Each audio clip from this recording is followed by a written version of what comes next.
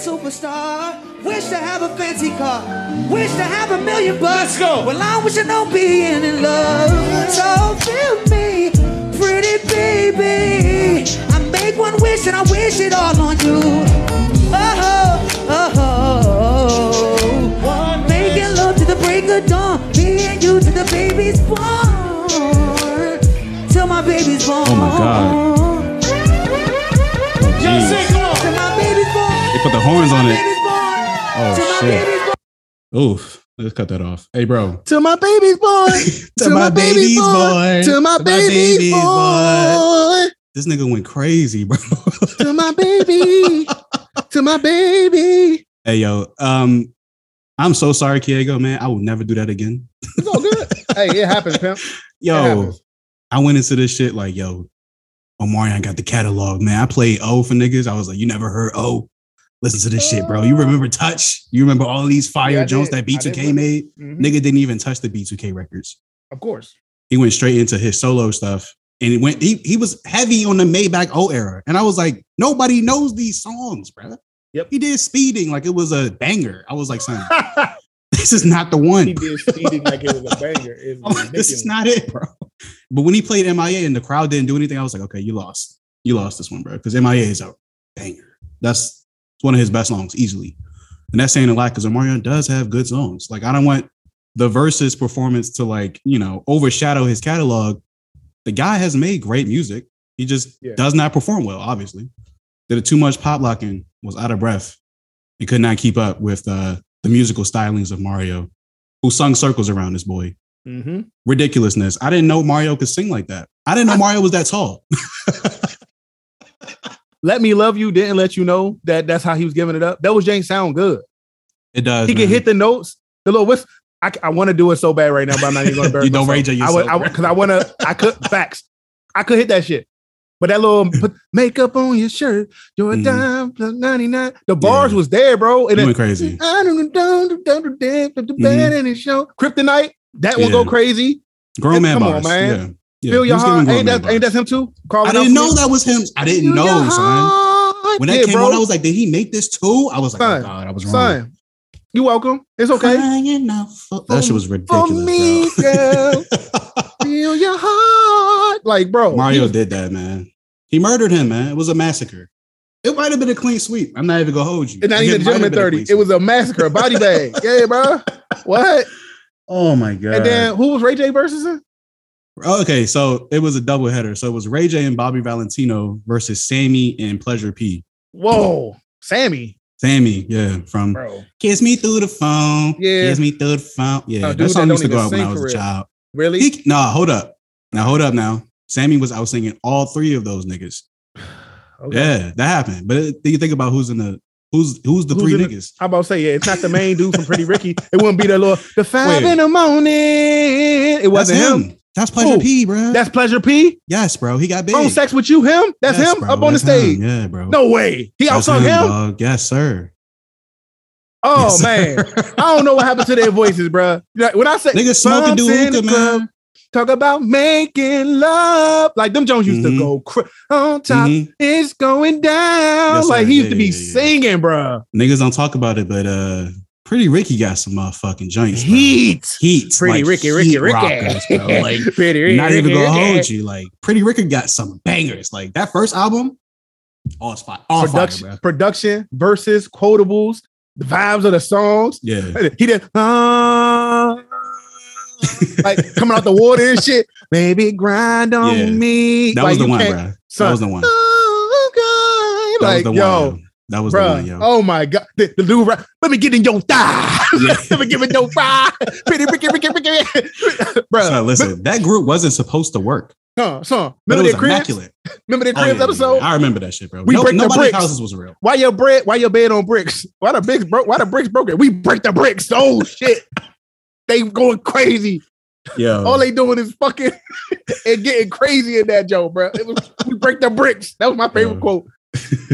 God damn. Yeah, man, I'm tickled by that, man. That was a good Wait. 4.5 hours. You was tickled? You was tickled by Hey, it, yo, huh? chill, man. Pause, man. This man think he a president. I was tickled Listen, by that. man. Listen, This man. I'm man on my came with white the man Obama. voice. Listen, Exactly. I got my professional voice on because we're supposed to be interviewing somebody today, Man man. said I was tickled by that. It was quite a humorous experience. I like that. That Was comical. It was humorous, man. It was comical. Yeah, comical. Yeah. I Exactly. enjoyed that. That's the type of laugh you got when you say you get tickled. No, for real. I got that white, jolly Santa Clausian laugh, bro. Niggas in my job be like, your laugh is so infectious. I'm like, I've been told that many times. But yeah, man, welcome back to the Verified Podcast hosted by Brandon and Kiego, man. This is season 2, episode 41. Welcome back, man. Hopefully you guys are having a decent week. I know that last week some news came out about the Supreme Court's decision to overturn Roe versus Wade. I had to process that with a team of mostly women when the news came out. And I'm just trying to relate and, show some empathy. But how could I possibly meet them on their level? You know what I'm saying? Like, that is a crazy decision that the Supreme Court has just made. Just think about this. Like, if a woman is experiencing a troubling pregnancy that could ultimately mean that she'll lose her life, it's now illegal for her to get an abortion. The problem is, I don't understand the country's emphasis on valuing these lives, the lives of these unborn children, when they don't show a genuine support of these kids when they're finally here, when they're finally born and they go to school and they get shot at school. Or when, the mom try to go to the store about Enfamil and there's no Enfamil in the shelves, bro. Right. How are people supposed to take care of these kids if they're not growing up in an environment that's nurturing? Like, I should be able to send my child to school. That's a bare minimum. It's ridiculous, bro, when you think about it. It's facts. You're right. It's sad too, bro. 100%. Where was you at when that news finally came out? It was like, what, 3 o'clock yesterday, 12? I'm coming back from the gym. You know what I'm saying? You got to learn on your phone? No, my grandma would call me and all that. And I was for real? Damn. I mean, she called me up to talk about it, and I'm like, okay, Biden can. She's like, well, it's Trump and Trump this and Trump that, and the Republicans this, Republicans that, and I'm like, whole time Biden can make an executive order, bro. He could, yeah, easily, just kind of being like, nah, y'all can kill all that. This is what's about to happen, but he not. So she was like, well, Biden's hands is tied, and I tried to explain what the executive order was, and she kind of rushed me off the phone because that's what CNN do. So yeah, like, CNN, MSNBC, very biased news networks, man. Yeah. So I'm like, yo, all right, bro. Well, power to you. You know what I'm saying? I can't call it champ, but it is what it is. It is what it is. How does she feel about it? Because I know that she was around when they actually did the initial. She was just saying it was messed up and how crazy it is. And in my mind, I was thinking, like, I saw the map of like the places that don't allow you to have abortions no more or whatever. Mm-hmm. And it's mostly red states anyway. Yeah. Not Southern. It's like Midwest, upper Northwest, like all the red states, basically, Southern states, they're like bread, the Bible Belt, the corn basket, whatever it's called. And those places. There's a spot of the country called the corn basket? The bread basket of America, like where they grow corn and shit. The bread basket, my bad, not corn, but the Bible Belt and then the bread basket of America and stuff like that, where they grow the wheat. And mostly those places that are extremely Republican anyway. And they believe in that stuff, you know what I mean? Like, you shouldn't be getting abortions, women shouldn't be So it's like, if they got backwards way of thinking and it's not progressive, what do we expect to happen? And the way that the political spectrum is being played out right now, bro, it's just a game. It's all game theory and politics, bro. This is bound to happen. Like, the bill passed because don't the Republicans have the majority right now? Yeah. And it's like, Biden isn't helping us by falling on bicycles, bro. You know what I'm saying? Biden or Kamala Harris. Yeah, or, the missing woman. Where in the world Kamala, my bad. Kamala San Diego. You know what I'm saying? That's her name, because she missing. We don't know where in the world is Kamala San Diego? Where she at? In the fucking wind, bro. She doing what the fuck she want to do, man. She Jeff Hardy, whisper in the wind, bro. She gone. It's a twist of fate, all right. You know what I'm saying? Yeah, for real. The way this played out. Like, she thought she's going to be doing something. Jokes on you, sis. Man, women all over the country just got betrayed, man. Like, we finally have a woman vice president, and then Roe versus Wade gets overturned. That's fire. 2 years into her term. Fire. Legendary. That's ridiculous, bro. That's what's up with these stuff. niggas, bro? You know what people are saying? They're saying that this is all part of a scheme to increase the birth rate of white people or white children, because apparently white children or white people are becoming the minority in the country. Okay. I believe so it. So like, hey man, we got to stop white women from having abortions. So no abortions nowhere. You think about that? So that's a lot, bro. You think that's full of shit? You think that's far-fetched? I don't think that's far-fetched at all. I mean, I think it might be because it is a thing where they becoming a minority versus the majority, right? So with that goes the idea of like, how we gonna increase our birth rate? Well, we gonna make sure these people gotta give birth to these kids. So the only downside is it leads to a whole bunch of kids in foster care. My God, let's talk about it. A whole bunch of bastard kids that, what I'm saying? People not gonna be sticking around for that. Nobody want that type. All right. Y'all want to make me have this baby back? I'm gonna have the baby, then put it up for adults. Let the government take care of it. Exactly. Then the kid gonna grow up, be all bugged out. You know what I'm saying? And possibly destitute. No, God willing, you hope not, but that tends to be how it goes when you in the foster care system. It becomes very much a part of your personality and how you look at the world. So, and the government can't take care of these kids, bro. They had them little Mexican kids in cages. Like, let's talk about it. Yep. I mean, I used to work in a program that worked with foster kids, bro. They be going through it, G. Wow. Yeah, they be going through it. Champ, like on mother. They really be going through it. It's a hard, like emotionally damaging situation that they in, man. Yeah. Being able to be picked, like you think somebody gonna get you, and then when you can age out of being picked up and adopted, you know what I'm saying? Like not aged out, but you can still be adopted, but like you ain't a little kid. Yeah. You 13, bro. I'm not adopting you, nigga. The fuck? You better wait. Now you gotta wait 5 years. It's like, wanting to go to the NBA draft. You gotta go when you young and healthy. Nobody want no washed out, juiced out after college kid. You know what I'm saying? You're not in elementary school. You about to be in middle school. Fuck that. You got your whole personality and you still fuck out of here, bro. I can't change you. I can't change you. You a fucking criminal. I can see it. You smoke Reggie. I can smell it on you right now. You got K2 in your pockets. Like you got that Reggie pack on you, champ. I can tell. Hey, you over here you bigger than me. Fuck out. Especially if you're a giant Negro. Oh yeah, it's done. It's done. It's done, Zo. It's done. All right, yeah, Optimus Primal. Get the fuck up out of here. You look like nigga all Beast Wars. Nah, I'm not adopting you. You think it's a blind side in real life. No, sir. Sandra Bullock is not coming to save you, man. Ain't no man dingo movies. None of that's happening. You not getting picked up, champ. No rich, well-to-do family gonna pick you up. Yeah, man. That's what it's down bad, bro. I was having this conversation with my girl. And we were saying the same thing. Like ultimately, this is going to lead to one, as you mentioned, an increase in foster care, or children admitted into foster care.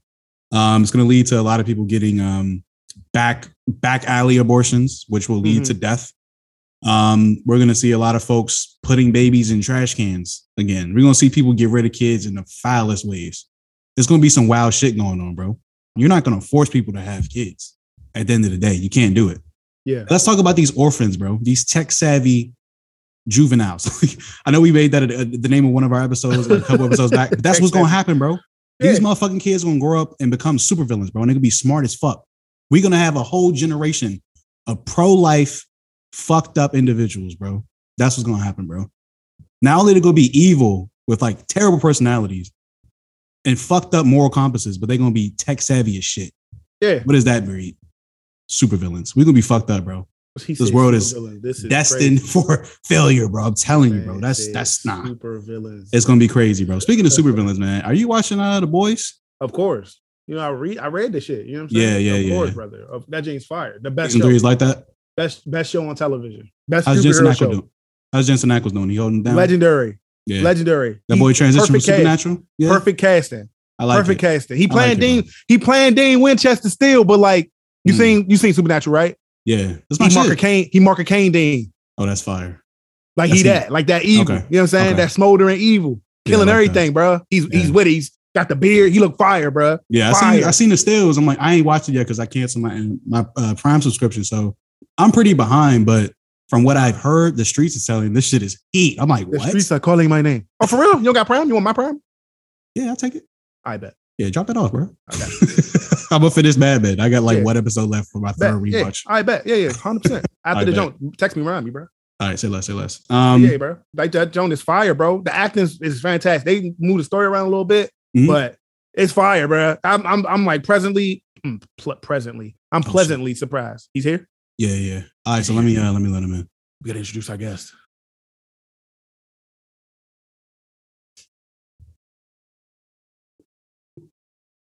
Yo, what's up, man? How you doing? I'm good. Sorry I'm late. I was just taking care of a couple things. No, you good, man.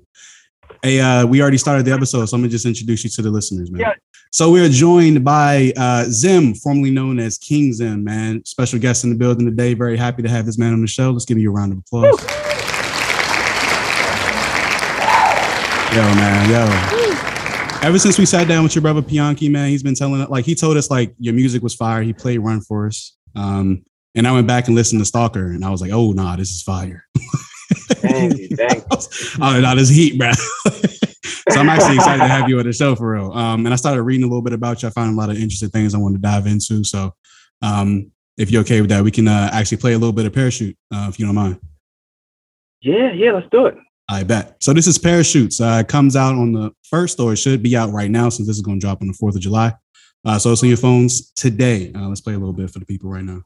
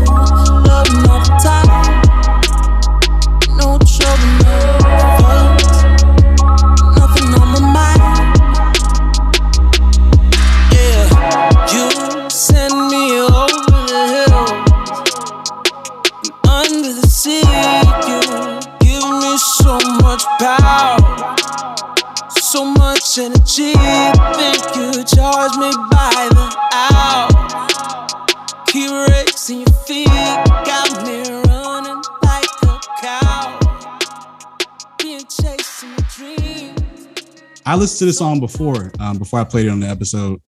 We're going to get into it a little bit because I heard a guitar solo. I know you played a guitar, so I'm like curious if that was you or not. No, that's actually not me. That's my brother, my best friend, my boy Ishmael, my co-producer. He helps me with the videos. He helps me with the production. Mm-hmm. And but the thing about that solo is, I told him a story. And whenever we work together, especially if he's got a guitar solo, I explain everything in a cinematic way. So it was just like, what I want is well, when you hear the solo, you'll hear what I'm talking about. But I described to him exactly what I wanted him to express in order, and he told a great story with the guitar. And I'm really excited for everybody to hear it. Ish Music is how you'll find him. He's a great producer and a great musician as well. How you spell it? _Ish Music, ISH Music, and then another underscore. I bet. So Parachute is going to be the 3rd single off the upcoming EP, Memento Mori, right? Yeah. Fire. You know, Memento Mori is a phrase that I came across. That is remembering our death, remembering that we must die. Mm-hmm. And you know, the pandemic was just kind of like that smack in the face, which is like, your business could die because of a government regulation. The government could decide to shut your whole industry down. Mm-hmm. You could die. You know what I mean? You get hit by a bus, and it sort of put me face to face with not only my own mortality, but the mortality of my career and the mortality of just of our way of life. You know what I mean? Mm-hmm. Life as we know it. And at that point, I was just like, you know, at that point, my career was over. You know, when 2020 hit, like, you know, about 6 months in, it was just like, I can't really gig. I felt like if there was any time for a rebirth, now was that time. Yeah. So I started my career over again. I changed my name. I took my old music down, and I felt like, okay, we're just going to shoot out the gates as a brand new thing. And so I decided, instead of trying to make music to cater to, you know, maybe the college crowd or like whatever crowds I felt was giving me support, I thought, you know, if all of this could be over in a flash, you know what I mean? If I could get an email tomorrow that every festival in the world is canceled, let me just get in there and make the music that I would make if I knew that this was it. You know what I mean? That this was my last go around. So I got in the studio and I made the music that I felt like I wasn't filtering it through, you know, is this going to be commercial or not? I was just thinking like, I gotta get something out that I feel is really impactful. So that was kind of the inspiration behind the name and behind me putting that together. And you know, I had a lot of personal turmoil to go along, and joy, you know what I mean, and joy that I talk about in my music. But to go along with what was going on in the outside world, I had a lot of personal struggles that come out in the music. But then, as you'll hear, you know, as the EP rolls out, because I'm kind of dropping one single at a time. Out of those dark moments came, you know, enlightenment. You know what I mean? And joy, fun, you know, and a new appreciation for life. Yeah. Okay. Now I read somewhere that this is supposed to come out in April. So what's good with it, man? Where it's at? You know, that's crazy. I actually had to edit that because I was working with a manager that put me with a publicist that wrote this whole rollout plan for me. Okay. Damn. And we were gonna release the rest of the EP in April because we dropped the first single in February. Right. Well, me and the publicist and the manager are no longer working together. Okay. So I decided to do it my way. You know what I mean? And I felt like at this point, giving out a whole EP would not be as impactful as giving each song its moment. Right.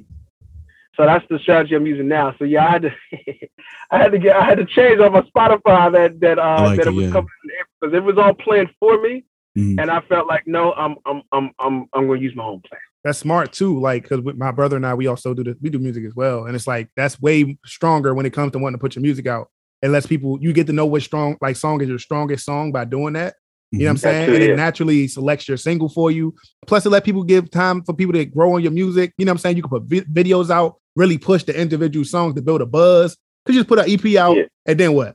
You know what I'm saying? It's like it won't have the same thing. Yeah, it's all strategy. You know what I mean? And I'm old school. I'm from the era where you got real excited, and you know I'm kind of dating myself right now. But we would go to a store and buy a CD and rip the plastic off and pop it in the car, or pop it in the, you know, pop it and listen to the whole thing in one sitting. Right. And I come from that. So I still appreciate creating a great body of work. So the body of work that I'm releasing, it's all cohesive.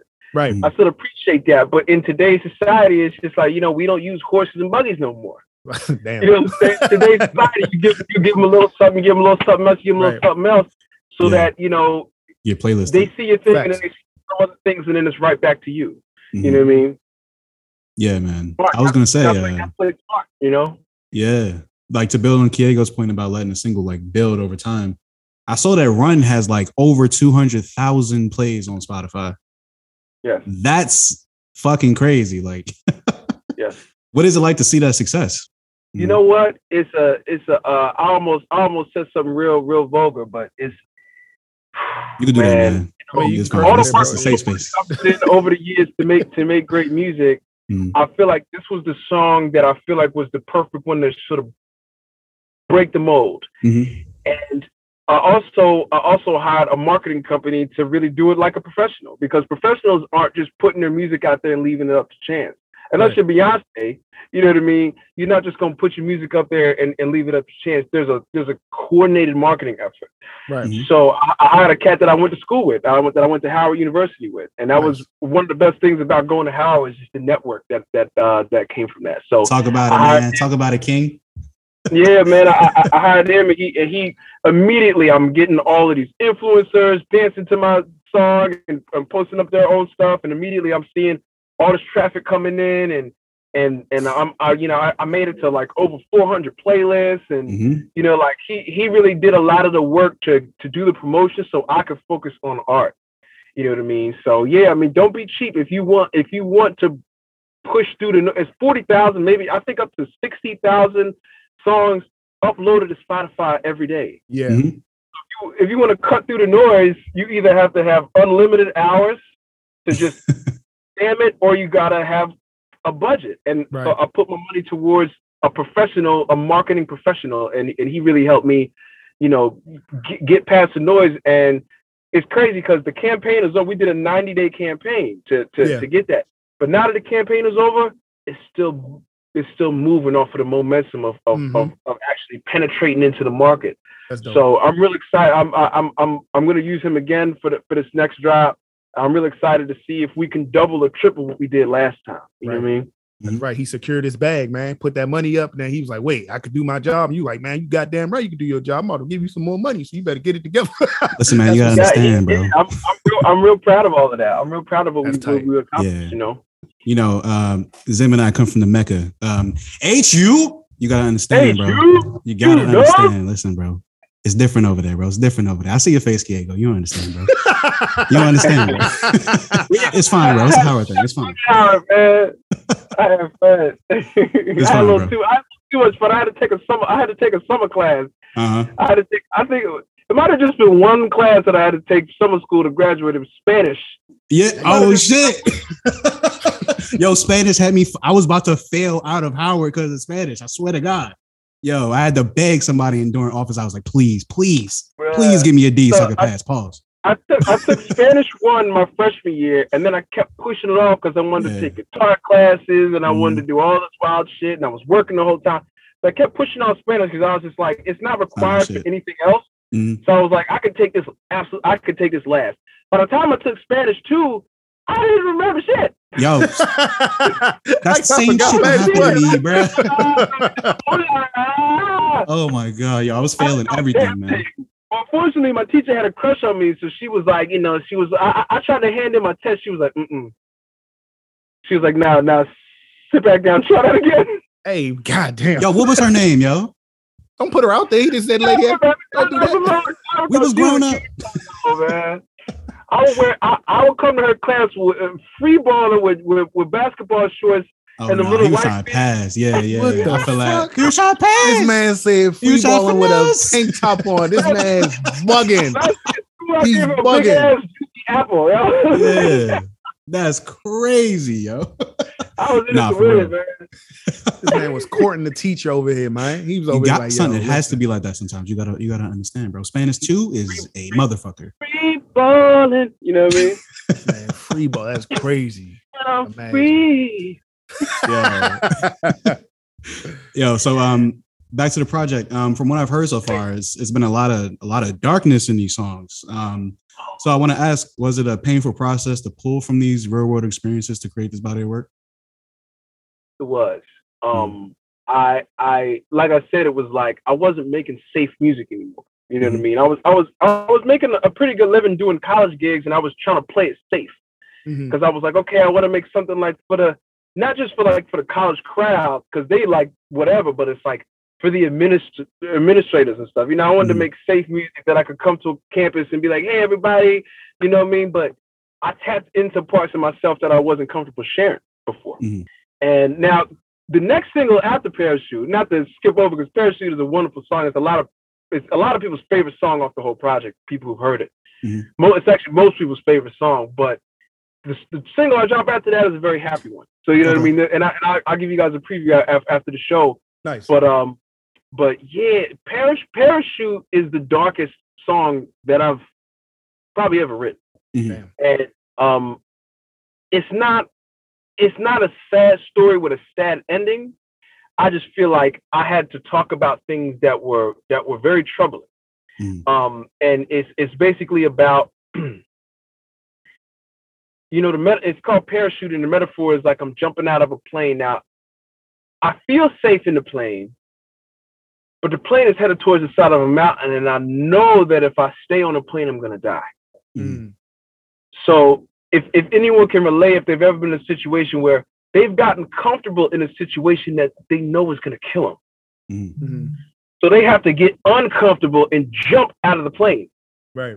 And that's applicable to a lot. Because that first leap is more scary than staying on the plane and dying. But if you want to live, you got to get your ass on the plane. You got to get your ass off the plane. Off the plane, yeah. So I think I Need a Parachute is kind of like, yo, I'm taking this leap of faith, and if I could just cushion my fall, I'm gonna be okay.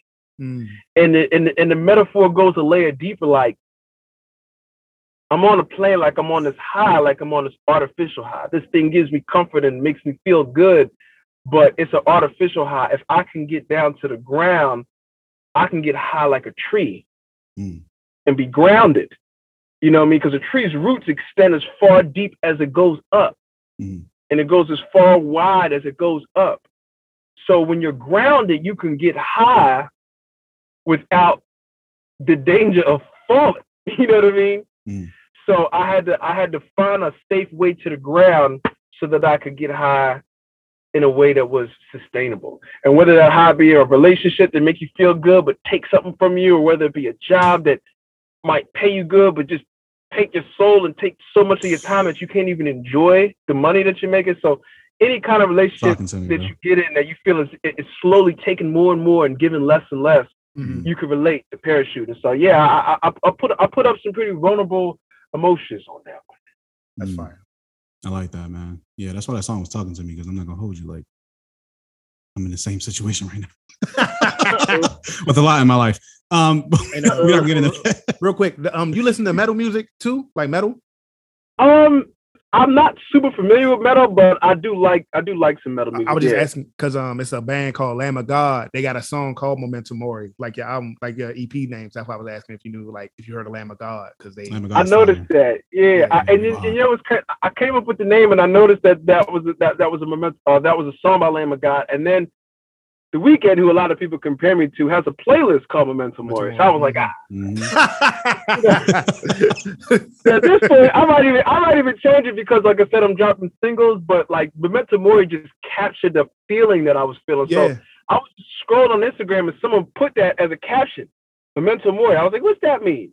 And then I read the caption. It was like, you know, we must die. We got to live life to the fullest. And I was like, the name is fire. It's fire. It's fire. You still keep it. You know? It's yours.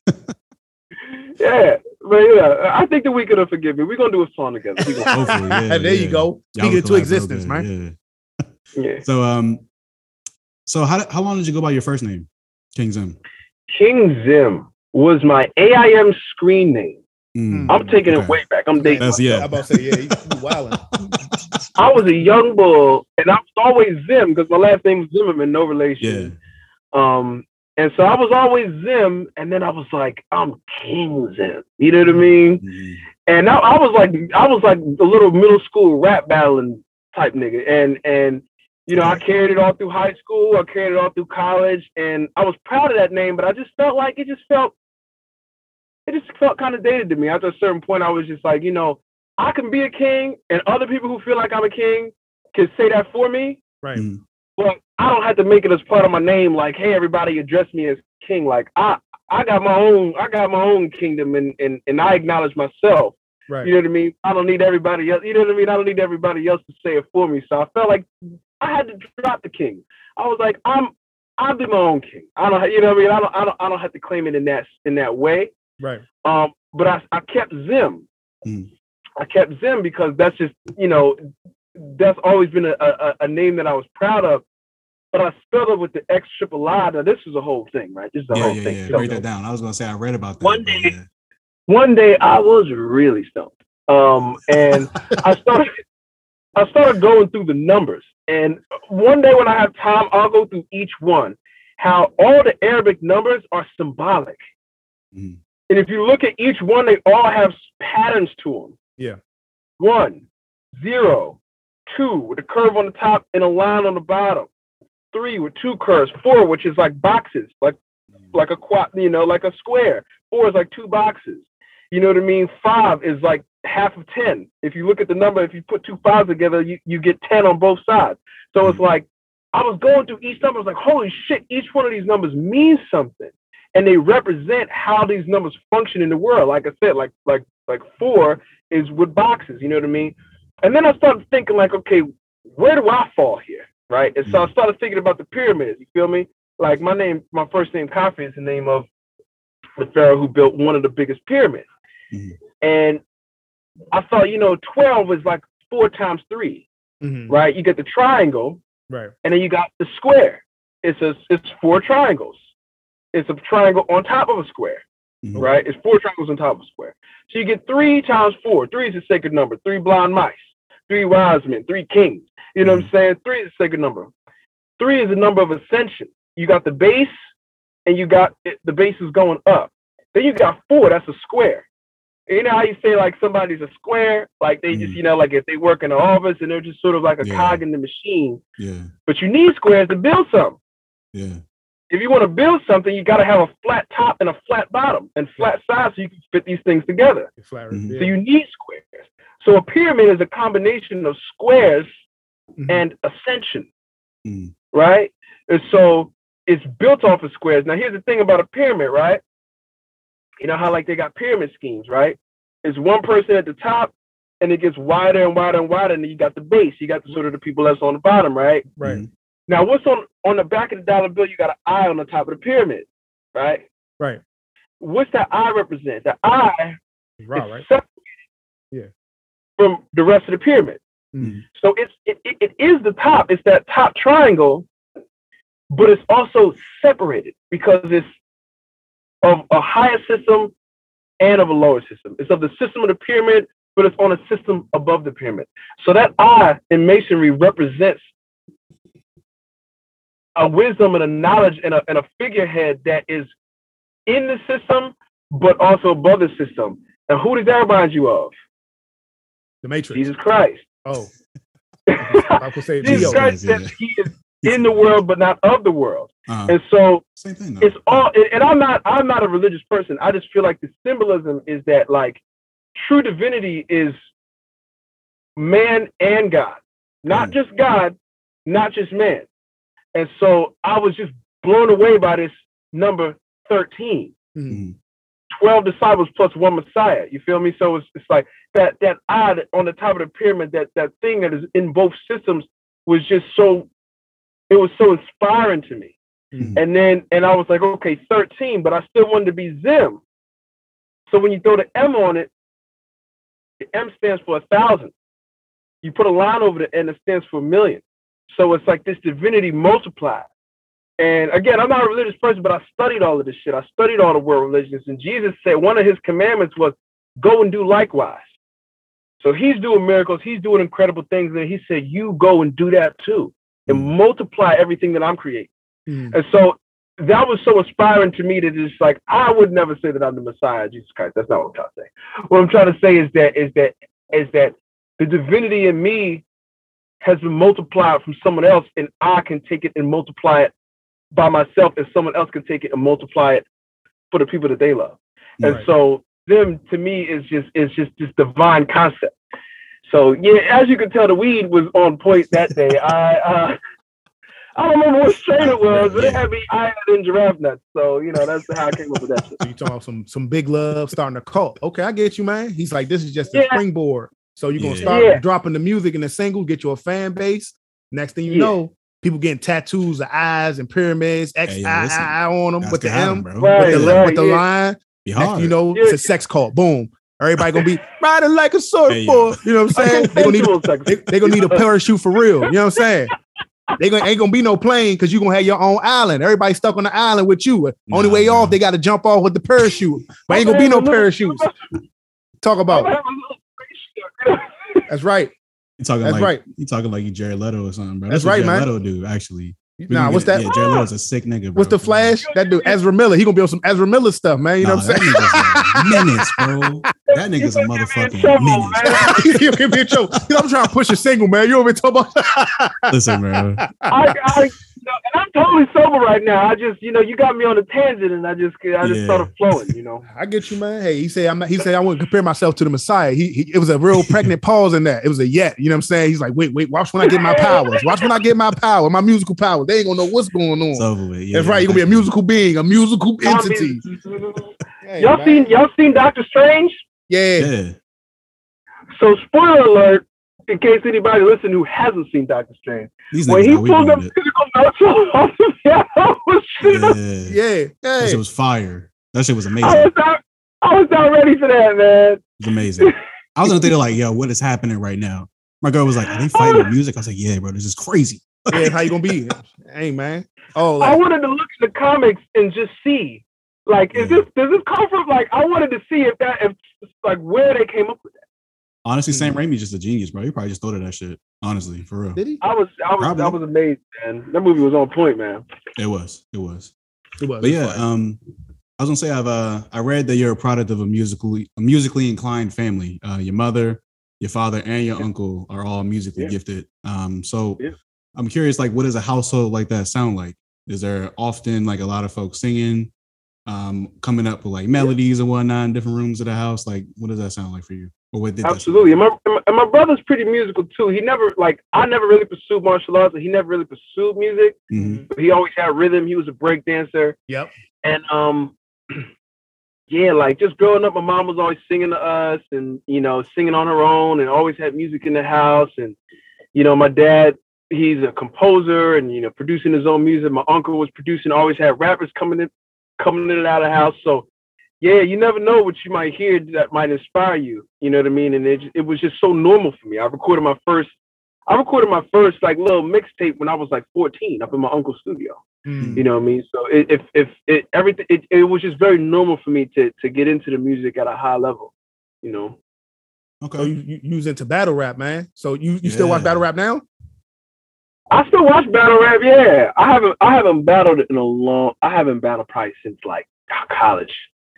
Because I just be making music. I don't really be like in the battle scene like that, but I got so much respect for people who do that, who really like dedicate their lives to that. You know what I mean?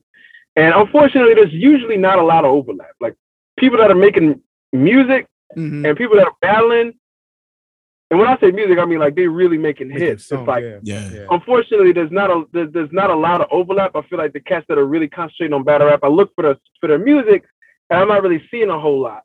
But like I said, I got so much respect for the ones that really. I seen something that almost made me cry. I don't know if y'all remember, and this was a long time ago, but when Disaster battled Cannabis. Yeah, I'm sad. Because I grew up listening to Cannabis. Like that was like one of my inspirations. Yeah. This guy, bro, Kiego loves Cannabis. He was not in the battle culture. Yeah, but he was not in the battle culture. He was in the I'm a battle rapper on beats. On beats to Ella Cool J. Yeah. You know what I'm saying? He was on that. I'm talking about that. Oh god damn. Oh, she fell. He was on that. Man, I know that. He was I know on that. It was a shooting star. A shooting star is crazy. Yeah, blue one. All in blue, But she gonna see this. She gonna see this one. She, I was wearing blue that day. But hey, he was like my hero because he was like, I'll battle you on the net. I'll battle you for respect. Battle on records. You know what I mean? He was untouchable. But then he walked into the Lions Den for catch that battle for their dinner. You know what I'm saying? They ain't battling on no record for no fucking Wyclef song. You know what I'm saying? They was battling for real respect. Right. And the way Disaster ate him up, I was like, oh shit, man. All right, listen, man. I can't have you disrespect my man Cannabis like what happened to your guy, bro? So Cannabis came in with a whole cast on, bro. Something happened before the battle, bro. Like he broke his arm or something. And he also had a legal notepad, bro. That was crazy. Nobody ever seen. He came with a legal notepad. I got 1,000 pages of rhymes in this motherfucker. He was wilding, bro. Like, bro. So yeah, Disaster did eat him up because it was almost like a passing of the torch, though. You know what I'm saying? Like from people. And that's the thing. He paid respect. He was like, I'm here because of you, but like it's time. The torch is mine now. So I mean, Disaster got ate up by Danny Myers, though. You gotta see that. You want to see? You I did. That was crazy. Danny Myers got him. Got to get back, and then Daylight got Tay Rock. It's some crazy stuff going on with words over there, man. I know you like. It's like I said, the culture is it's hard, and that's why I don't consider myself better because it's been a long time, and it's like I never stepped in the ring with cats of that level. I would like to do a song with them if they ain't gonna be talking about my mama. Oh no, they won't. Hey, so speaking of that. They got mad people make like Daylight make music, Tay Rock make music, Arsenal make music. They make solid records now. Like a lot of them could actually like rap a little bit. So it's like, that's tight because you got Daylight. He with TDE and Arsenal been doing his thing. You got Shotty Horror was doing his thing over in the UK. It's a lot of them. They starting to transition over. You know what I mean? To help or ghostwrite for people.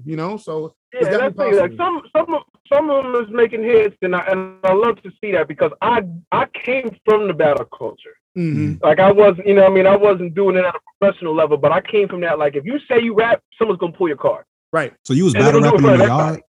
Is that what was happening? Yeah, cafeteria, you know, on the bleachers, you know what I mean? It was like, because I rap, everybody wanted to challenge me. Okay.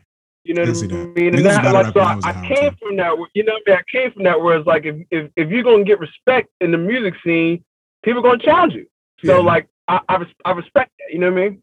Yeah. And Kiego like the clown my college experience, but I'm telling you, if you would have went to Howard and you was like known as a battle rapper, you would have had a great time, bro. Because you would have been battle rapping on the yard, you'd have been battle rapping in Blackburn, you'd have been battle rapping all over the school, bro. Like it would have been tight. Like you would have had an amazing experience. Yeah, I'm telling you. Yeah, I was the hippie flip flops guitar playing bull.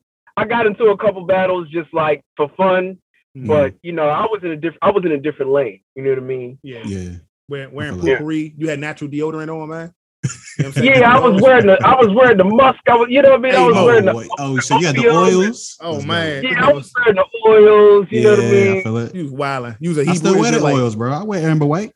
Amber White is the one, bro. Don't even do that. I think I might have some Dolce & Gabbana right here.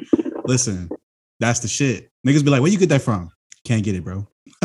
They don't sell it at stores. I love this shit. They go thinking. That shit go crazy. What? Y'all wildin'. Yo. So like, I wanted to ask you, how'd your parents meet? Because they come from like very different backgrounds, like jazz music and church music. You know, some folks would say that those worlds clash in a way. It's crazy.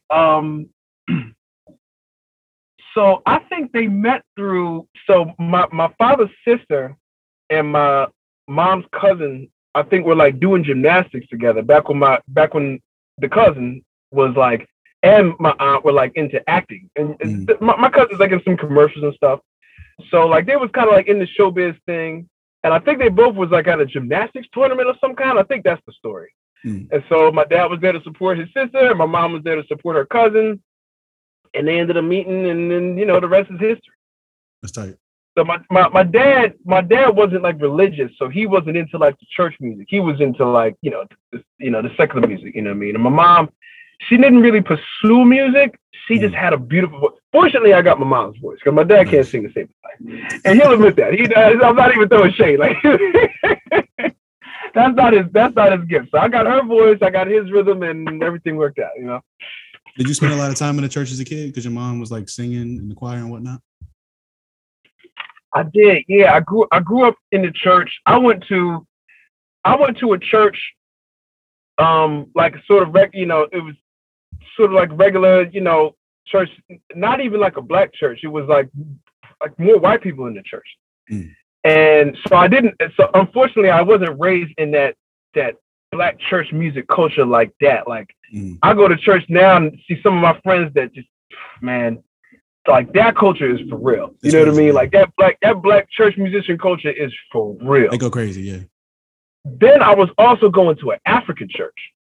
So we would go to church twice on Sunday, which for me as a kid was torture because, we would go to church, go out and play, had to go back in the house and back to church. So like, I didn't enjoy it at the time, but then I got into that African music church culture. So that was a whole different trip. And like my mom, she lives in Africa now. She's a missionary. Nice. So I went to visit her and got to get immersed into that African music culture. You know what I mean? And it's just like every genre of music in the West is based on African music. You know what I mean? Even that classical stuff was based on the Greek scales, which was based on the Egyptian scales. If you know your history, you understand that Pythagoras and all them Greek philosophers, they studied in Egypt, where music and mathematics and astronomy was all taught sort of as one body of knowledge. They didn't separate those disciplines. So it's like when I did my research on the origins of music, it even reinforced what I have been learning all my life is that like, we as Black folks, we created all of the musical traditions that right now basically the whole world is riding on. Yeah, I can see that. I was gonna ask you about like rock and flow. Like that's basically an amalgamation of all the sounds that Black people have created, like rock, reggae, R&B, etc. Like all those sounds are intrinsically Black sounds. So some would say that is like basically the sounds of Blackness, for lack of better words. You know what I mean? which is pretty dope. Yeah, and I was into the black rock tradition from a young age, like Fishbone and Living Color. Yes, sir. Living Color was heat. You know what I'm saying? Yeah, I still bumped that Living Color tape, man. And I had a cassette tape of Living Color and we play that shit all the time. Yeah, man. I'm talking back in the day. I'm about to say you keep on dating yourself, bro. You got I know. Like, I don't listen to this dinosaur no more. This nigga talking about cassettes and shit. This man said he had an 8-track. What's going on? He had a Betamax. Man, so I was into the black rock tradition, but as I grew up and did my research and realized that like we was at the roots of this, I actually went to the Rock and Roll Hall of Fame, and there's a big plaque at the Rock and Roll Hall of Fame, and it says, "Rock and roll is black music." That's like the first line. And it was just a nickname for the black music that was coming out and taking over the airwaves. Right. And I'm not upset that other groups of people are doing rock and roll now. I just acknowledge for myself and for the people who are into my culture and into my tradition that like rock and roll is my culture. Yeah, the originators. You know what I'm Shout out saying? Chuck Berry.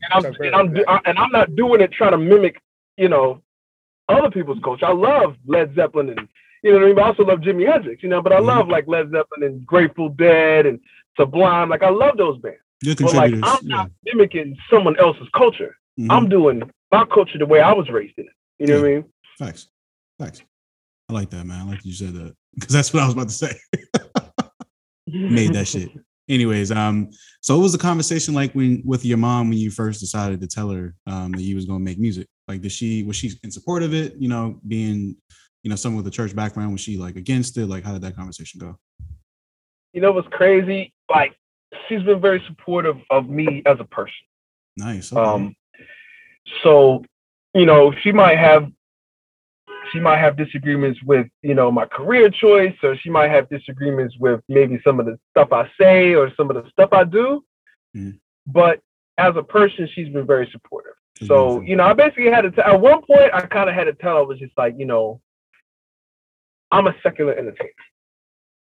And as a secular entertainer, just like the stuff that we watch, like just it's like as a secular entertainer, I'm gonna have to cross lines that maybe some people at the church might not agree with.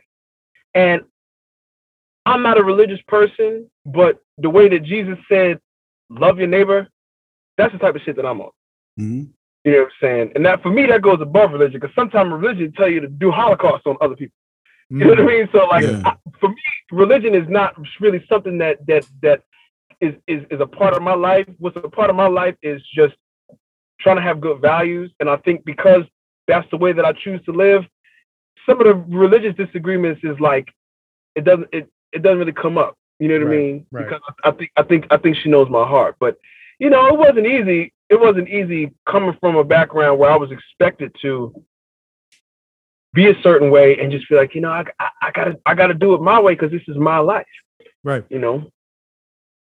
I'm not gonna use the Gary V advice. Y'all listen to Gary V? Yeah, I know you're talking about. Yeah. He's like, Gary V, what's the secret to success? Tell your mother to go fuck herself. And I'm like, he's wilding. Yeah, he's wilding. You don't got a black mom. Put a black. Can't do that. You gotta chill. What's going on? Slow down, brother. Whoa there, friend. Yeah, exactly. Slow it down, friend. Whoa there, buddy. We gotta, you know what I'm saying? We gotta see eye to eye in some way. But at some point you gotta tell, if you want to do something that's maybe not their plan, you gotta tell your parents, hey, look, I love you, but like, I want our relationship to be, I don't want to resent you because I took your path. I want to love you because you love me as an individual. Right. You know what I mean? It's beautiful. Yeah, I like that. So sorry about that. No, you good, bro. This is a great interview. Somebody gonna take this shit out of context. Not even that clip of you saying that. Oh yeah, they started Holocaust. We give religion Holocaust. Whoa, this is what you don't do. You don't tell your mother to go fuck yourself. You don't do that. You go to your marketing buddy. He's like, listen, you need to get them to take that interview down. The whole interview, take the whole thing down. I can't work with this. You're crazy. What's going on? Talking about starting sex cults and flying planes into islands. What's going on? What do you? Yeah, so we get that. It's all good. Oh Jesus! I'm trying to do better, man. This shit went left. But anyways, I need handlers. I need somebody to handle it. right. You need social media training. Your PR team to be like, hey, I'm out of control today. slow down.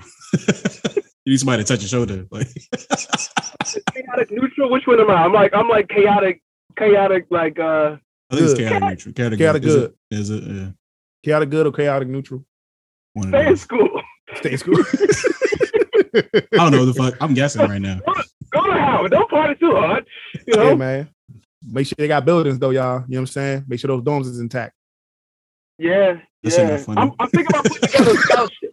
I'm thinking about putting together a scholarship. But I did it once before at Howard. I'm gonna do it again. Raise some money and give some to an aspiring young student to just give them some encouragement. You know what I mean? Let them know that they're not alone in this journey. Because one thing about going to an HBCU and my experience is like we should not have to go to anyone else for gasoline, for legal weed, right, to go to a liquor store, to get educated, the car dealership. We should not have to go outside of our, and I love all people. I love all people. But we should not have to go outside of our race to do business. You know what I mean? We should not have to go outside of our race to get educated, to find a realtor, you know what I mean? To everything that we do, we should be able to network together and enterprise together. You know what I mean? So like I had a great experience at Howard, and I had so much fun, and I really appreciate the network that I got out of Howard, and I just want to give back. Excuse me, y'all. I just want to give back. Yeah, I'm trying to do that too, but hopefully, some student and financial aid doesn't take that shit, because I was there for Tyrone Hankerson, man. That was a wild time. My friend. Like I was sick. I was like, so you telling me I'm sitting down here every day trying to get this $1,000 hole taken off my account, and there's a nigga that work here taking all the bread? Yo, that nigga got to see me, bro. Like he can't graduate, and then he was at my graduation. I was sick. I was somebody made a song. It was like making my way downtown, stealing grants, purple pants, and I'm on now. Yeah, because he had the pics. He was flexing with the bread, like wilding, like type shit. Like it was insane. Like then they put the nigga on the screen at the graduation. I was like, bruh, that's that nigga. Everybody was like, yo, what the fuck? It was crazy. Anyways. That's funny. So I read that you were born in Camden, New Jersey. Yeah. But you grew up in Philly. Now, that's interesting to me because I currently live in Trenton. And when I ride through Camden, I'm like, yo, don't stop. Do not stop this car. Oh my God. Listen, bro, Camden is wild. Yeah, I got friends in Camden. I was born there. My parents, took me out of there. I was raised for a little bit in like Pennsauken. Mm-hmm. Pennsauken's nice as fuck, by the way. And then my parents split, and I was between like Philly and the suburbs. Okay. So I got to see both sides. I got to spend time both sides. And I mean, the Philly music culture is brilliant. I feel like a lot of great stars have come out of Philly, and in the past 10 years, a lot of people are migrating from New York, and so it's becoming more and more of a center for the culture, for the music, for the poetry, and it's a beautiful thing to see Philly really like just expanding. You know what I mean? And really getting on the map. Just same way it's kind of like I was in school when Wale was coming up. Yeah. Mm-hmm. So that must have been a crazy time in DC. Oh my God. And like DC was like my second home, and so I even became like half a Redskins fan. You know what I'm saying? It was my second home. So to see DC, and I was in a go-go band and shit. You know what I mean? So what band was you in? I was in a couple different bands, but the last and the best band I was in was called Rock Mentality Band with a girl named Marley. Marley D. Marley in the mix. She's on Instagram heavy. Like I think she's out in LA now. Beautiful girl, great singer. She's making some dope stuff, but yeah, we got some shit on the radio. It's great. Nice, that's fine. And shit, you know what I mean? 95.5. Yeah. So, in addition to being like your outlet for artistic expression, was music also an escape for you as a young child growing up in Philadelphia? Absolutely. I mean, I was not like everybody else. Mm-hmm. You know what I mean? And for me, the easiest way to relate to people was to be an entertainer. Mm-hmm. You know what I mean? So I was kind of a loner in some ways, and I was kind of like an honorary member of every group.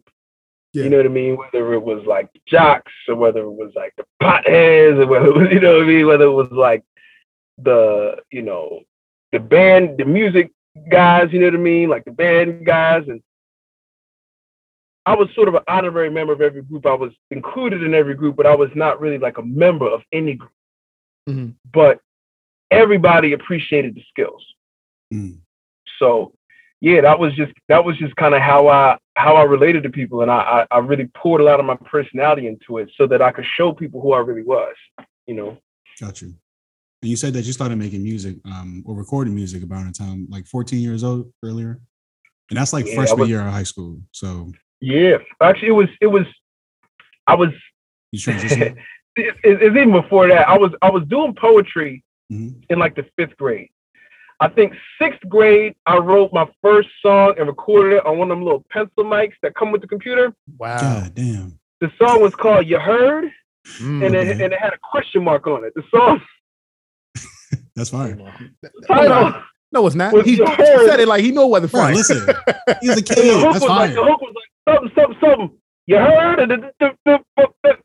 You heard? That's so tight. I thought that shit was so cool. I had this little squeaky prepubescent voice. I had this little Mickey Mouse voice. Because I heard it one time when I was like in high school, and I was like, oh no. Like Let that kid be great.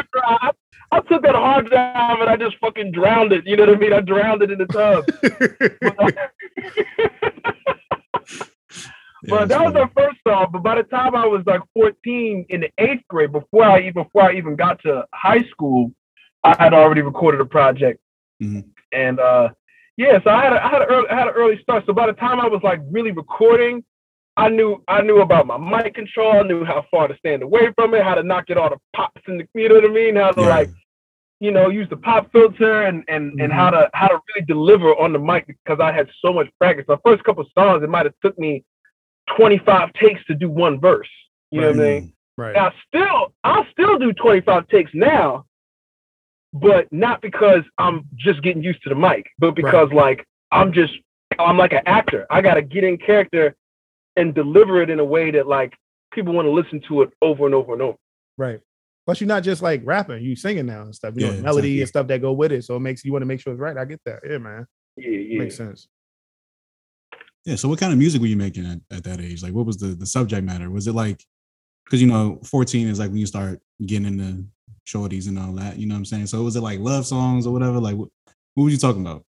What was that first project like? I was rapping about pop locking, Cheez-Its, video games, and finger fucking. Oh shit! Jesus Christ! Making out under the bleach.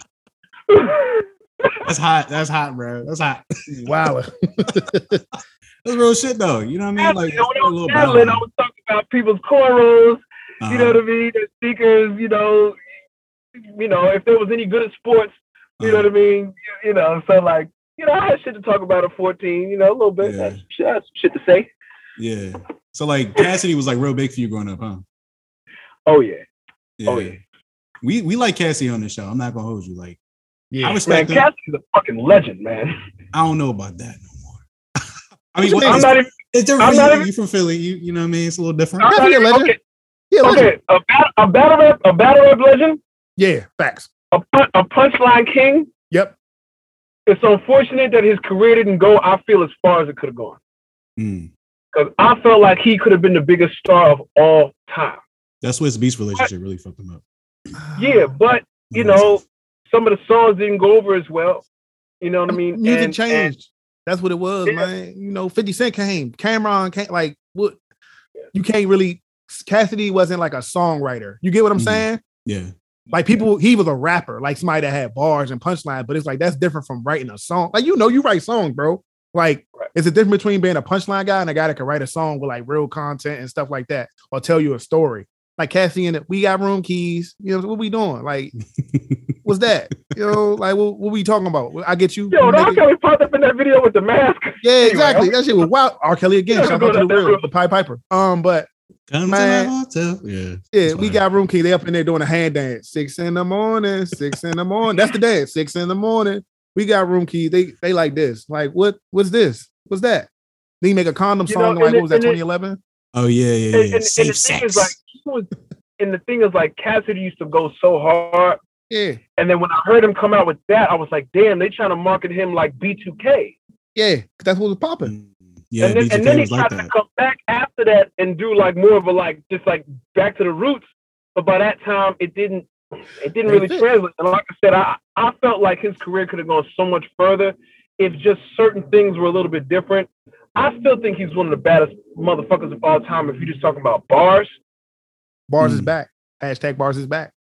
Yeah, man. Like, yeah, he just one of the baddest. He was, you know, and when he battled Disaster, he said something like, "You still live with your pop and your mom, so you up all night listening to your dad popping your mom." Yeah, dad popping your mom. So your dad popping your mom. You live with your pop and your mom. Yo, that's kind of fire. That's crazy. That one was. I wouldn't say that was a hard one to say who won that because I think they battled twice. They did. Cassidy had flavor. He had bars. Disaster had a lot of energy and a lot of intensity, but Cassidy is seasoned, and that was a tough call. So apparently, what happened was the first one Cassidy got Disaster took him out of there the first time, like in the one that nobody got to see. And then the one that's out the second time when they battled, like the same night or whatever, Cassidy got over on him, kind of because the crowd was like already used to the content, and Cassidy had like better preparation and stuff like that too. Every battle he's been doing, he's been getting better though too. I don't know if you see any of his newer stuff, like when he battled who Hitman Holla, man, that was crazy. No, that was crazy. Forget the battle, you got to watch the Face Off. You seen Face Off? Oh my! Him with Hitman Holla. I don't know if you went to like. I don't know you for that. I don't know if you went to like extra nigga shit.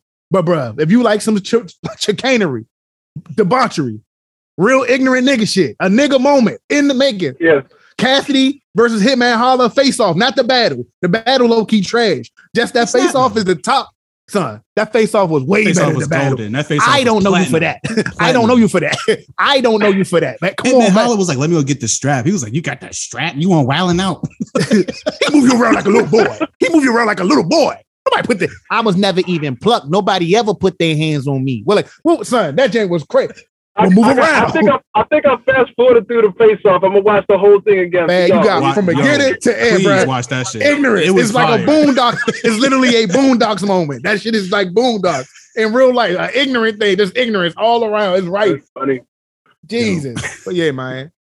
But I guess aside from Cassidy, like, can you tell me some of your favorite artists growing up that you would say influenced your sound today? Will Smith.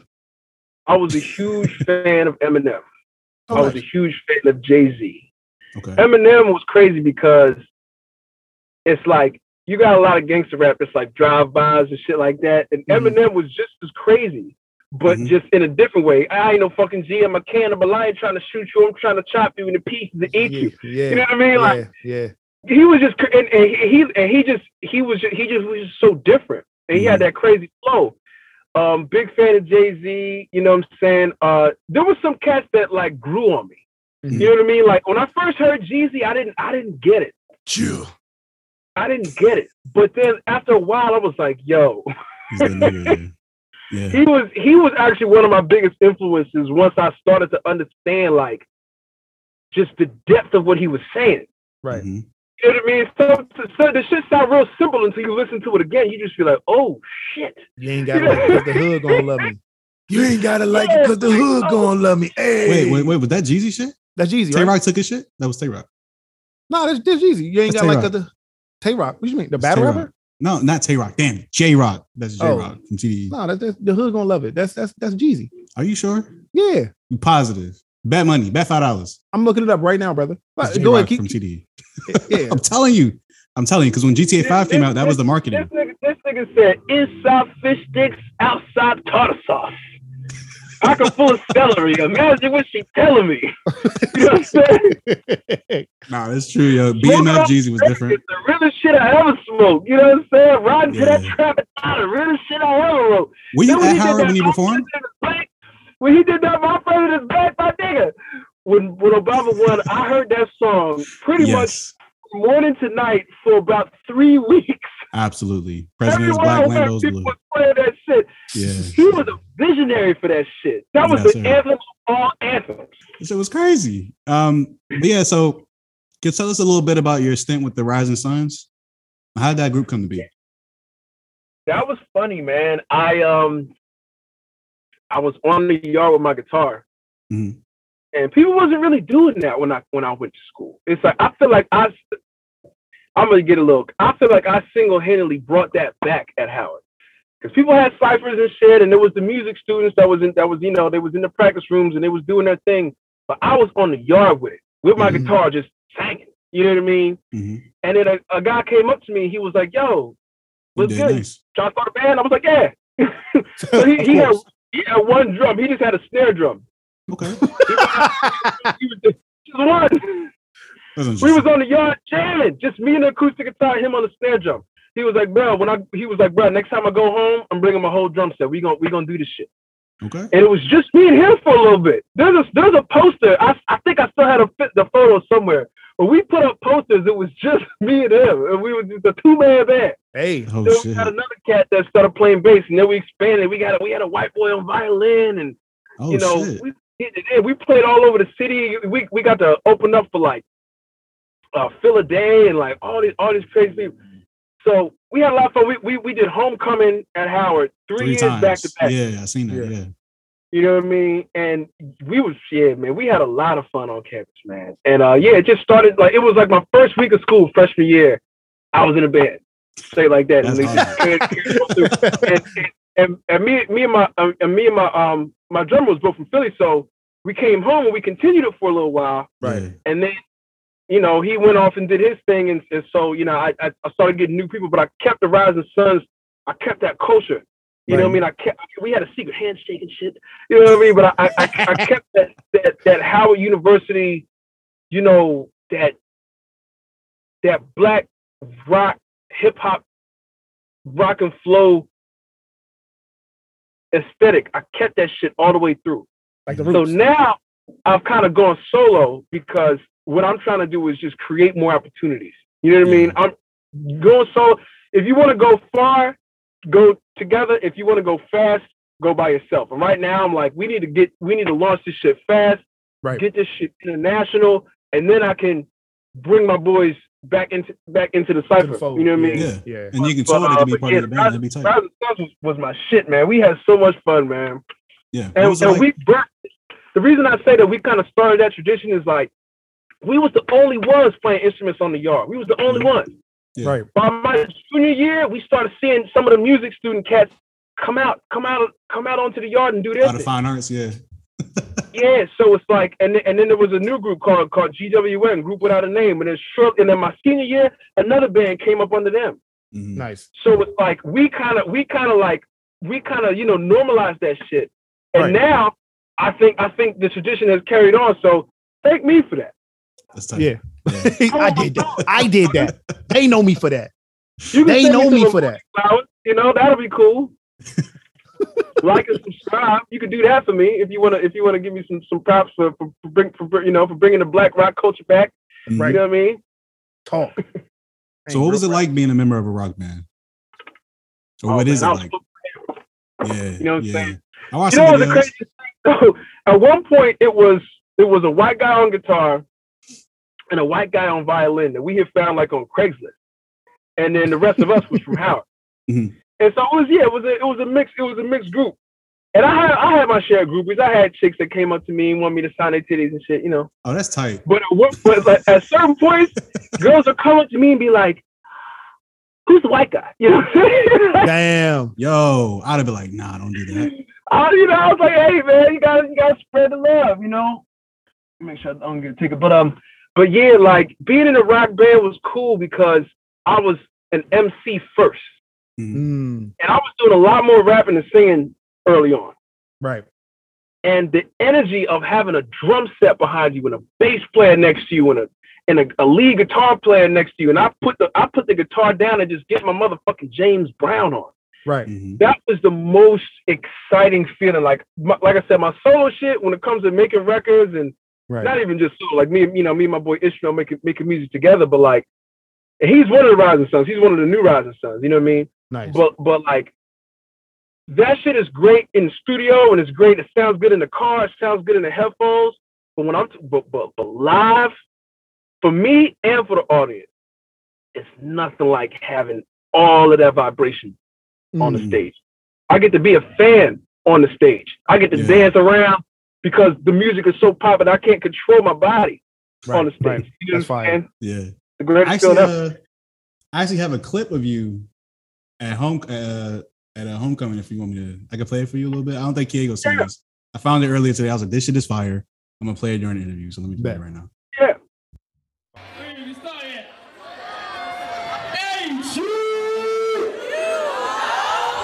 I love this school.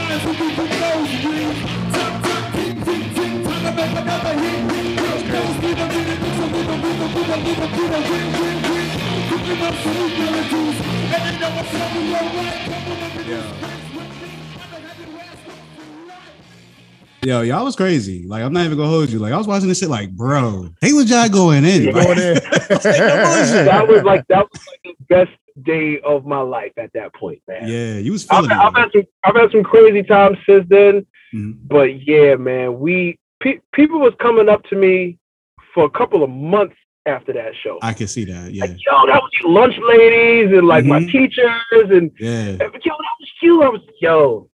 We did that shit.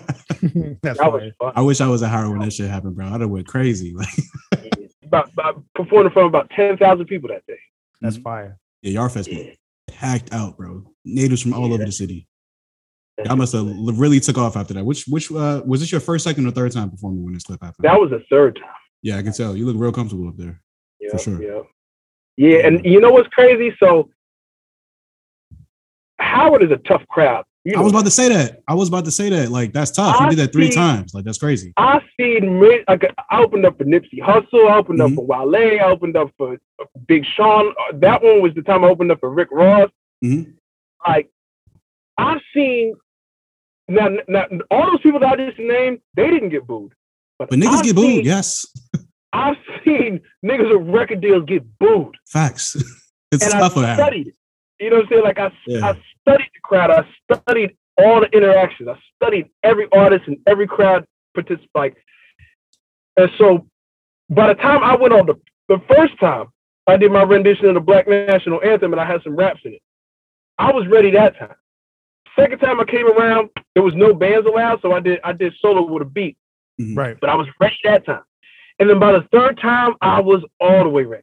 Right. And so if you know, like you fast forward past where I addressed the crowd. Yeah. But I had them on my side before I started rapping. You did the HU shit. Yeah, that was tight. Yeah. You got that call response. Yeah. So it's like, you know, it was important for me to get the words out. So I made sure that like I turned them off first. But yeah, man, like I going through going through what I went through at Howard and seeing how to address the audience immediately and how tough a crowd can be, I'm ready for anything now. Like that experience opened up with so many great people and in front of such a tough crowd just made me seasoned. So by the time I graduated college, I was ready, you know? Mm-hmm.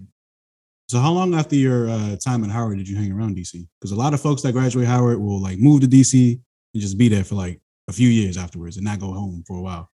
You know, I kind of feel like I should have stayed because we was doing a lot of shit in DC. Oh, you went back to Philly right after? Yeah, my drummer was like, he was going to Philly. He was like, oh, my job is bringing me to Philly, so let's all move there. And I was like, I could go to LA, you know what I mean, and like do that. I could go to Atlanta and do that. I could stay in DC, but we've already kind of built up this thing, or I could go back to where I'm from and just carry it on like that. So I decided to go home, and you know, yeah, it was, you know, it might have made more sense to stay. But you know, DC's not far, so I continue to go back and forth, and then go to New York and spend a lot of time in LA, and you know, spend some time in Nashville. So I feel like it's not the location, it's the spirit. You know what I'm saying? So I kept that Howard spirit with me everywhere I went. You know. Nice. So what were some of your favorite spots to perform at in DC? This kid going out. We from DC, so like I can like picture. Now a lot of stuff might be closed now, but I did Velvet Room. There was the Velvet Lounge. I did the Red Lounge.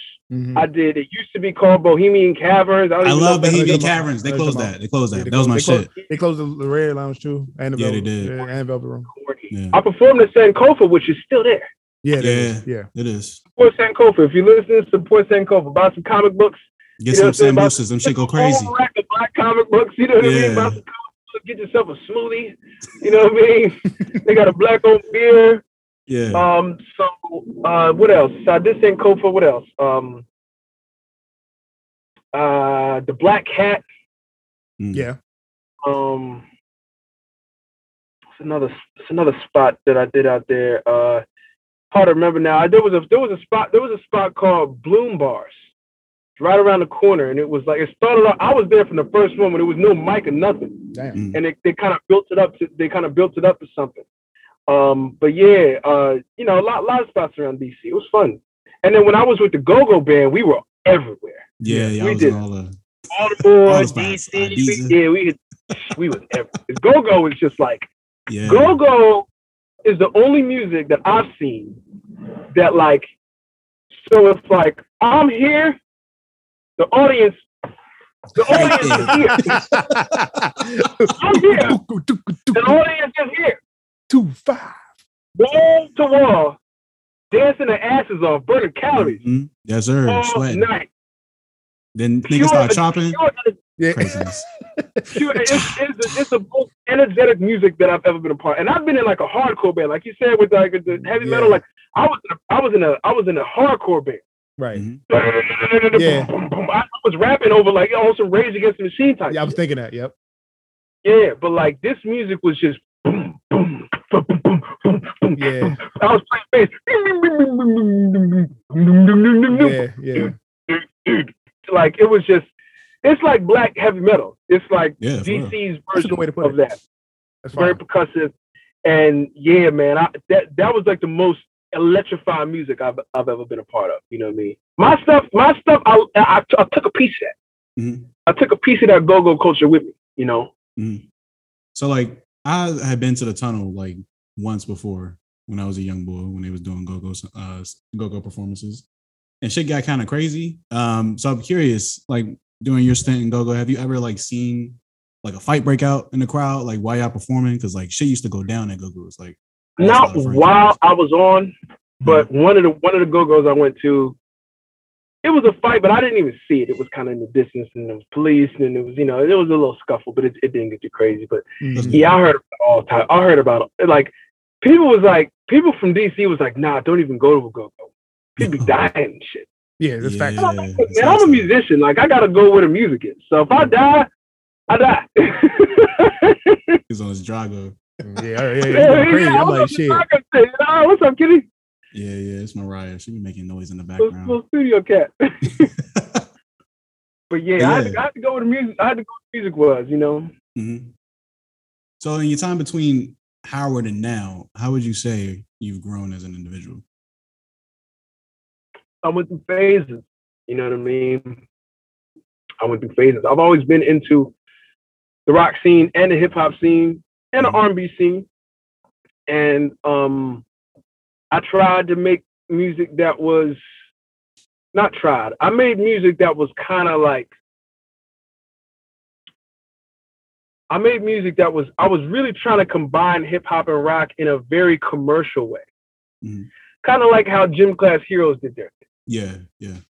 And I had some success with that. I think a lot of people thought the music was really great. But I feel like I didn't land on one side or the other solidly enough. Mm. And I think that's kind of the problem that Gym Class Heroes had. They were my heroes. You know what I mean? But like, I felt like I don't feel like they landed squarely as a rock group.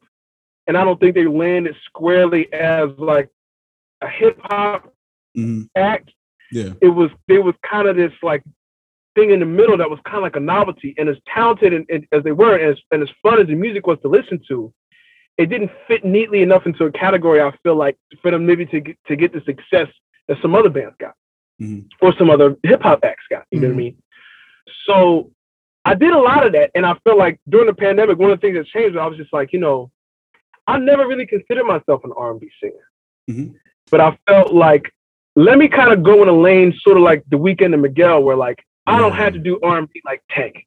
Exactly. I don't have to try to sound like Chris Brown. Yeah. Right. You know what I mean? Like, I can do what people call R&B in a way that fits me and is unique.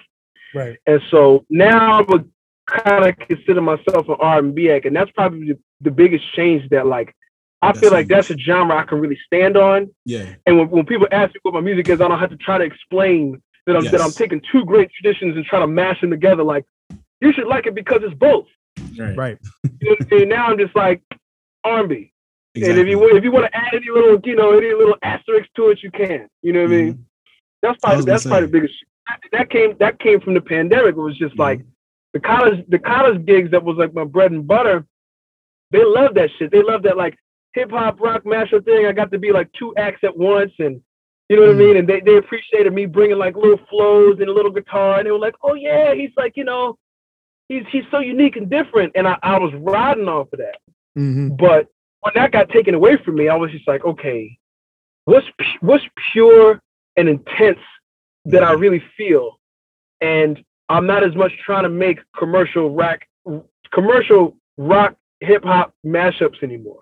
Now I'm just making the music that really inspires me. There you go. And the best way to categorize that would probably be like alternative R&B.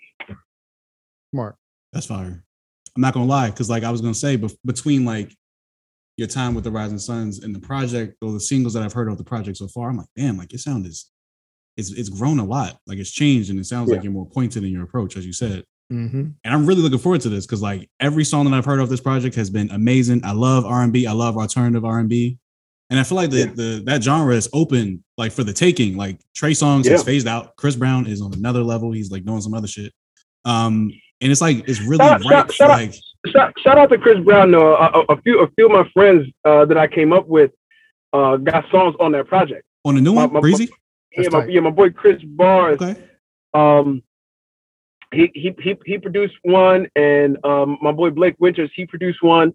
So yeah, some of the cats that I came up with have written and produced for Chris Brown, and I got so much respect for Chris Brown. I mean, his music has been on point for decades. You know what I mean? He's one of the most talented motherfuckers to ever touch a stage. And I've actually got to see him live. I actually got to meet him in person. How was that? Wow. I got to see him in person. I went to the video shoot that he did with Rita Ora when they did that song together. I was at the video shoot. Nigga sat right next to me. I got to meet Chris Brown. She was crazy as hell. Is he like cool in person? He was cool as fuck. Man. He was telling stories, just hanging out. You know what I mean? So it's crazy. Like he lit a joint, right? And because I was sitting right next to him, I thought he was going to pass it to me. Oh, nah. Don't smoke with Chris Brown. There was a whole crowd of us. It was like 6-7 people around. And he lit his joint. I was like, oh, shit, I'm next. And he just passed it back and forth. Him and his bodyguard. And there was a second joint in rotation for us plebes. You know what I mean? Oh, nah. I thought I was going to smoke Chris Brown's butt. But yeah, he was super cool. And yeah, he's like, I'm such a fan of his music. Like, he's made so much great music over the years.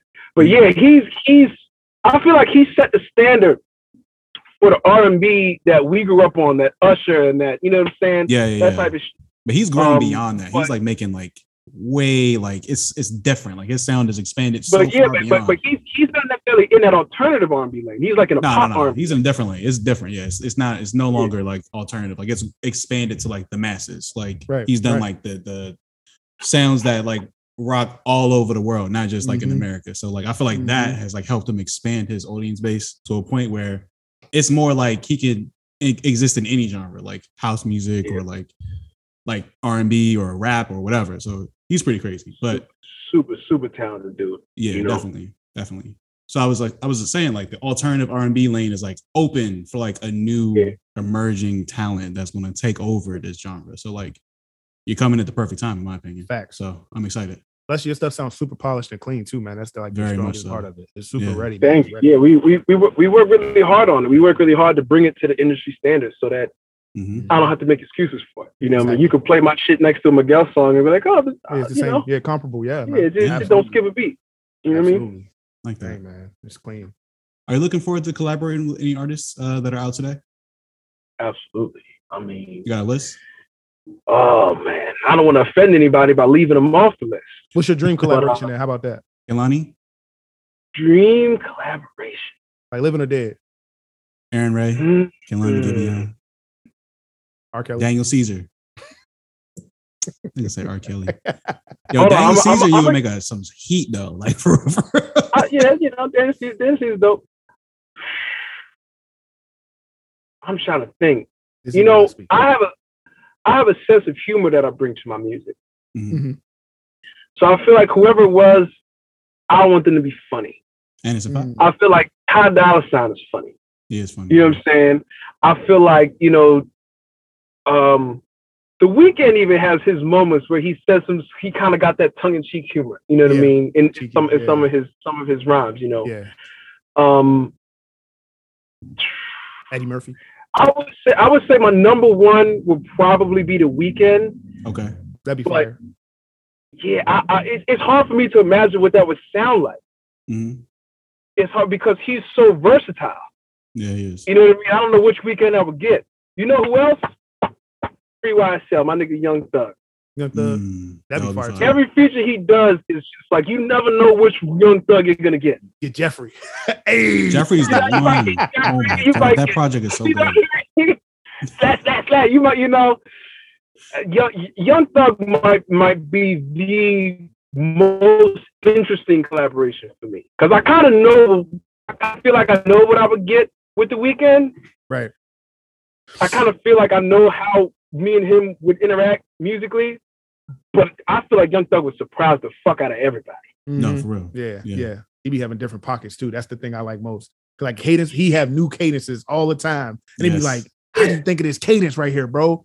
Like when he did the little, he be doing like the little Louis Armstrong.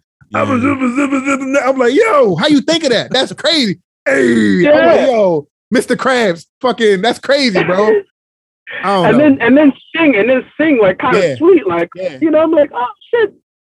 And then switch it up and just hit you with bars. He got funny lines too, though, man. What was the joint he said? Something about a cup of water, like a diamond in her butt. It was something he said. I'm like, this nigga wild. Like a geek. Yeah. He went crazy. Oh my God. He be wild as hell. Clever shit. One thing I learned from Young Thug, and I try to take a piece of that for my own shit, is like he'll drop a, like you said, neat like a geek. Like he'll drop a metaphor that only makes sense. Like, because he said it. It's like, no one would think to compare this thing to that thing. You know what I mean? Like, you got like a Cassidy type of bar where it's just like, you know what I mean? Where it's just like, like paint the walls, like he'd be like paint the walls like graffiti. He'll say something that's like kind of like an obvious punchline, but it's dope. Yeah. And the way he delivers it is funny. You know what I'm saying? But Young Thug will compare two things that you would not, you know what I mean? That you would not think to do. Right. Yeah. So, one. I'd be one. Hey. That'd be fire. Is there Hey. is there an achievement or an award that you feel like would affirm your success as a musician? I got 3. Mm-hmm. I got 3. Okay. I want a Grammy. Okay. At least one. If I get many Grammys, that's dope. But I want a Grammy. I want like the way Lil Wayne said it when he got his first Grammy. He said, "From this point forward, just like when you get doctor in front of your name, right? From this point forward, people will refer to me as Grammy-winning artist Lil Wayne. It don't matter if I'm going to jail. Right. Facts. It's going to be Grammy-winning Lil Wayne, and that's something. I mean, it doesn't mean anything, but it means something. Yeah, good saying. That's one. Number 2, I want an Oscar. Okay. Because every song that I make, I'll make it. Not only do I try to make it cinematic on its own, and then try to make a video that tells a story and cinematic like that, but I picture every song I make embedded in a great song. I mean, sorry, in a great movie or a great show. Yeah. And one of my best moments, I remember sitting in the theater watching Get Out, and they got that crazy intro, and then boom. You know what I'm saying? Yeah. And it plays the whole song through, and the music filled the whole theater. Everybody was nodding their head. It was crazy. You know what I'm saying? Like I want an Oscar for a soundtrack. 3 6 Mafia. Yeah. So that's number 2. Number 3, I want to do the Super Bowl. Holy moly, that's fire. Okay. If I hit all those 3, done. I feel like I created a piece of the culture that will hopefully inspire somebody to express themselves. That's fire.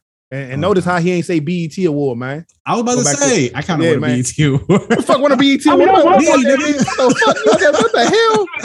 No, you know what? No, I'm actually recheck on the thing because how I said, like the Grammys matter. It's like, okay, if I don't get an Oscar, but my people recognize the skills, I'm not mad that they, if most of the people who vote for the Oscars are white, I'm not mad if I don't get an Oscar. You know what I mean? If most of the people who vote for the Grammys are white and they give Macklemore a Grammy over Kendrick Lamar and Drake. Kendrick Lamar and Drake. Yeah, over K-Dot, like, fuck it. If I don't get a Grammy because they're not feeling what I'm doing, but I get a BET award, it's like, we need to appreciate and award ourselves. You know what I'm saying? Like, we don't need their recognition to say that this shit is great. So on that same token, like if I got a BET, I didn't mention them, but if I got a BET award, I would be just as proud. Yeah, me too. As if I got a Grammy, because it's just like, if people vote for me and they feel like this represents their culture, I'm cool with it. Yeah, you know what I mean? I'm cool with it. It don't matter if it's this or if I collaborate with Miley Cyrus and get a country music award. You know what I'm saying? But yeah, BET award, that would mean something to me. But BET don't even play music on the goddamn station. Say that. It's crazy. You're right. I'm gonna need to bring that back. But I feel sorry about that. I'm glad that FUBU is making a comeback. Because when did it stop being cool to buy black? Well, when they making shirts. Making fleece shirts for when it's 90 degrees outside. What you talking about? You got an all black fleece shirt that say FUBU on it. You look goofy as hell. What? FUBU was hot. Then all of a sudden it was no, you can't wear FUBU. You got to wear polo. And I'm like, wait, why are we giving our money to them?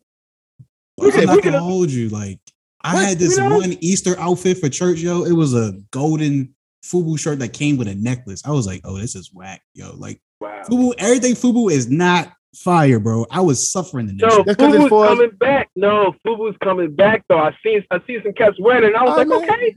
I mean, some of it is. You know what, man? You know what you should do in your next music video? You should rock some FUBU, bro. Hey, look, that's not bad. I'm gonna rock FUBU in my next music video. I'm gonna stand on it. Don't do that. Might be heat. Hey, it might be heat. Don't do that. Don't do that. Hey, if you do it, I'm going to stand for it. I'm free balling in a FUBU sweatsuit. This man, you really adamant on this free balling shit too. That's crazy, bro. This is the second time you mentioned this shit. Free balling, man. You be free balling with FUBU on. You be hot as shit. Look, your whole shit be all that fucking fleece and polyester and shit. That shit irritating, man. You got to put some talcum powder on or something like. The hell, baby, or you gotta be lotioned up, you gotta be oiled up. You gotta be oiled up before you put on some FUBU, man. Free balling the FUBU is crazy. You gotta stay moisturized. You don't want to be chafing. Yeah, that's what I'm saying. You gonna shave with FUBU on, that shit be hot and itchy. What's going on? Look like they on quality control this shit. So I did an event called Philly Create. It was a meetup of photographers, models, and stylists. And I was a musician, so I had this crazy fucking rock and roll jacket on. And yeah, the curator, he had this cool ass FUBU fit on, and I was like, God damn. I was like, that shit was cool as fuck. Yeah. But yeah, FUBU sweatsuit, no drawers. Hey, bro. That's the vibe. Okay. Hey, I bet. You gonna be with them cameras on, the lights on you, them hot ass lights, wearing for fucking polyester. I'm about to take 5 a minute. Yeah, exactly. Yeah, you're gonna need a fan. They're gonna blow the fan through your shit, and the whole place gonna smell like ass and balls. Like, what's going on? Where we at? He's like, no, I got my O's on. I got my O's.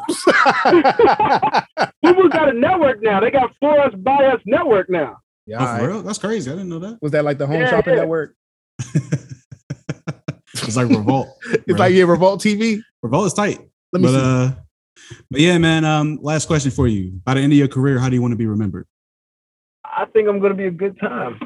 You know, we had a good time dancing, making love, getting high, watching our favorite movies. You know, whatever people are doing, I want to be the soundtrack to the best parts of their life. Just like that. That's a great answer.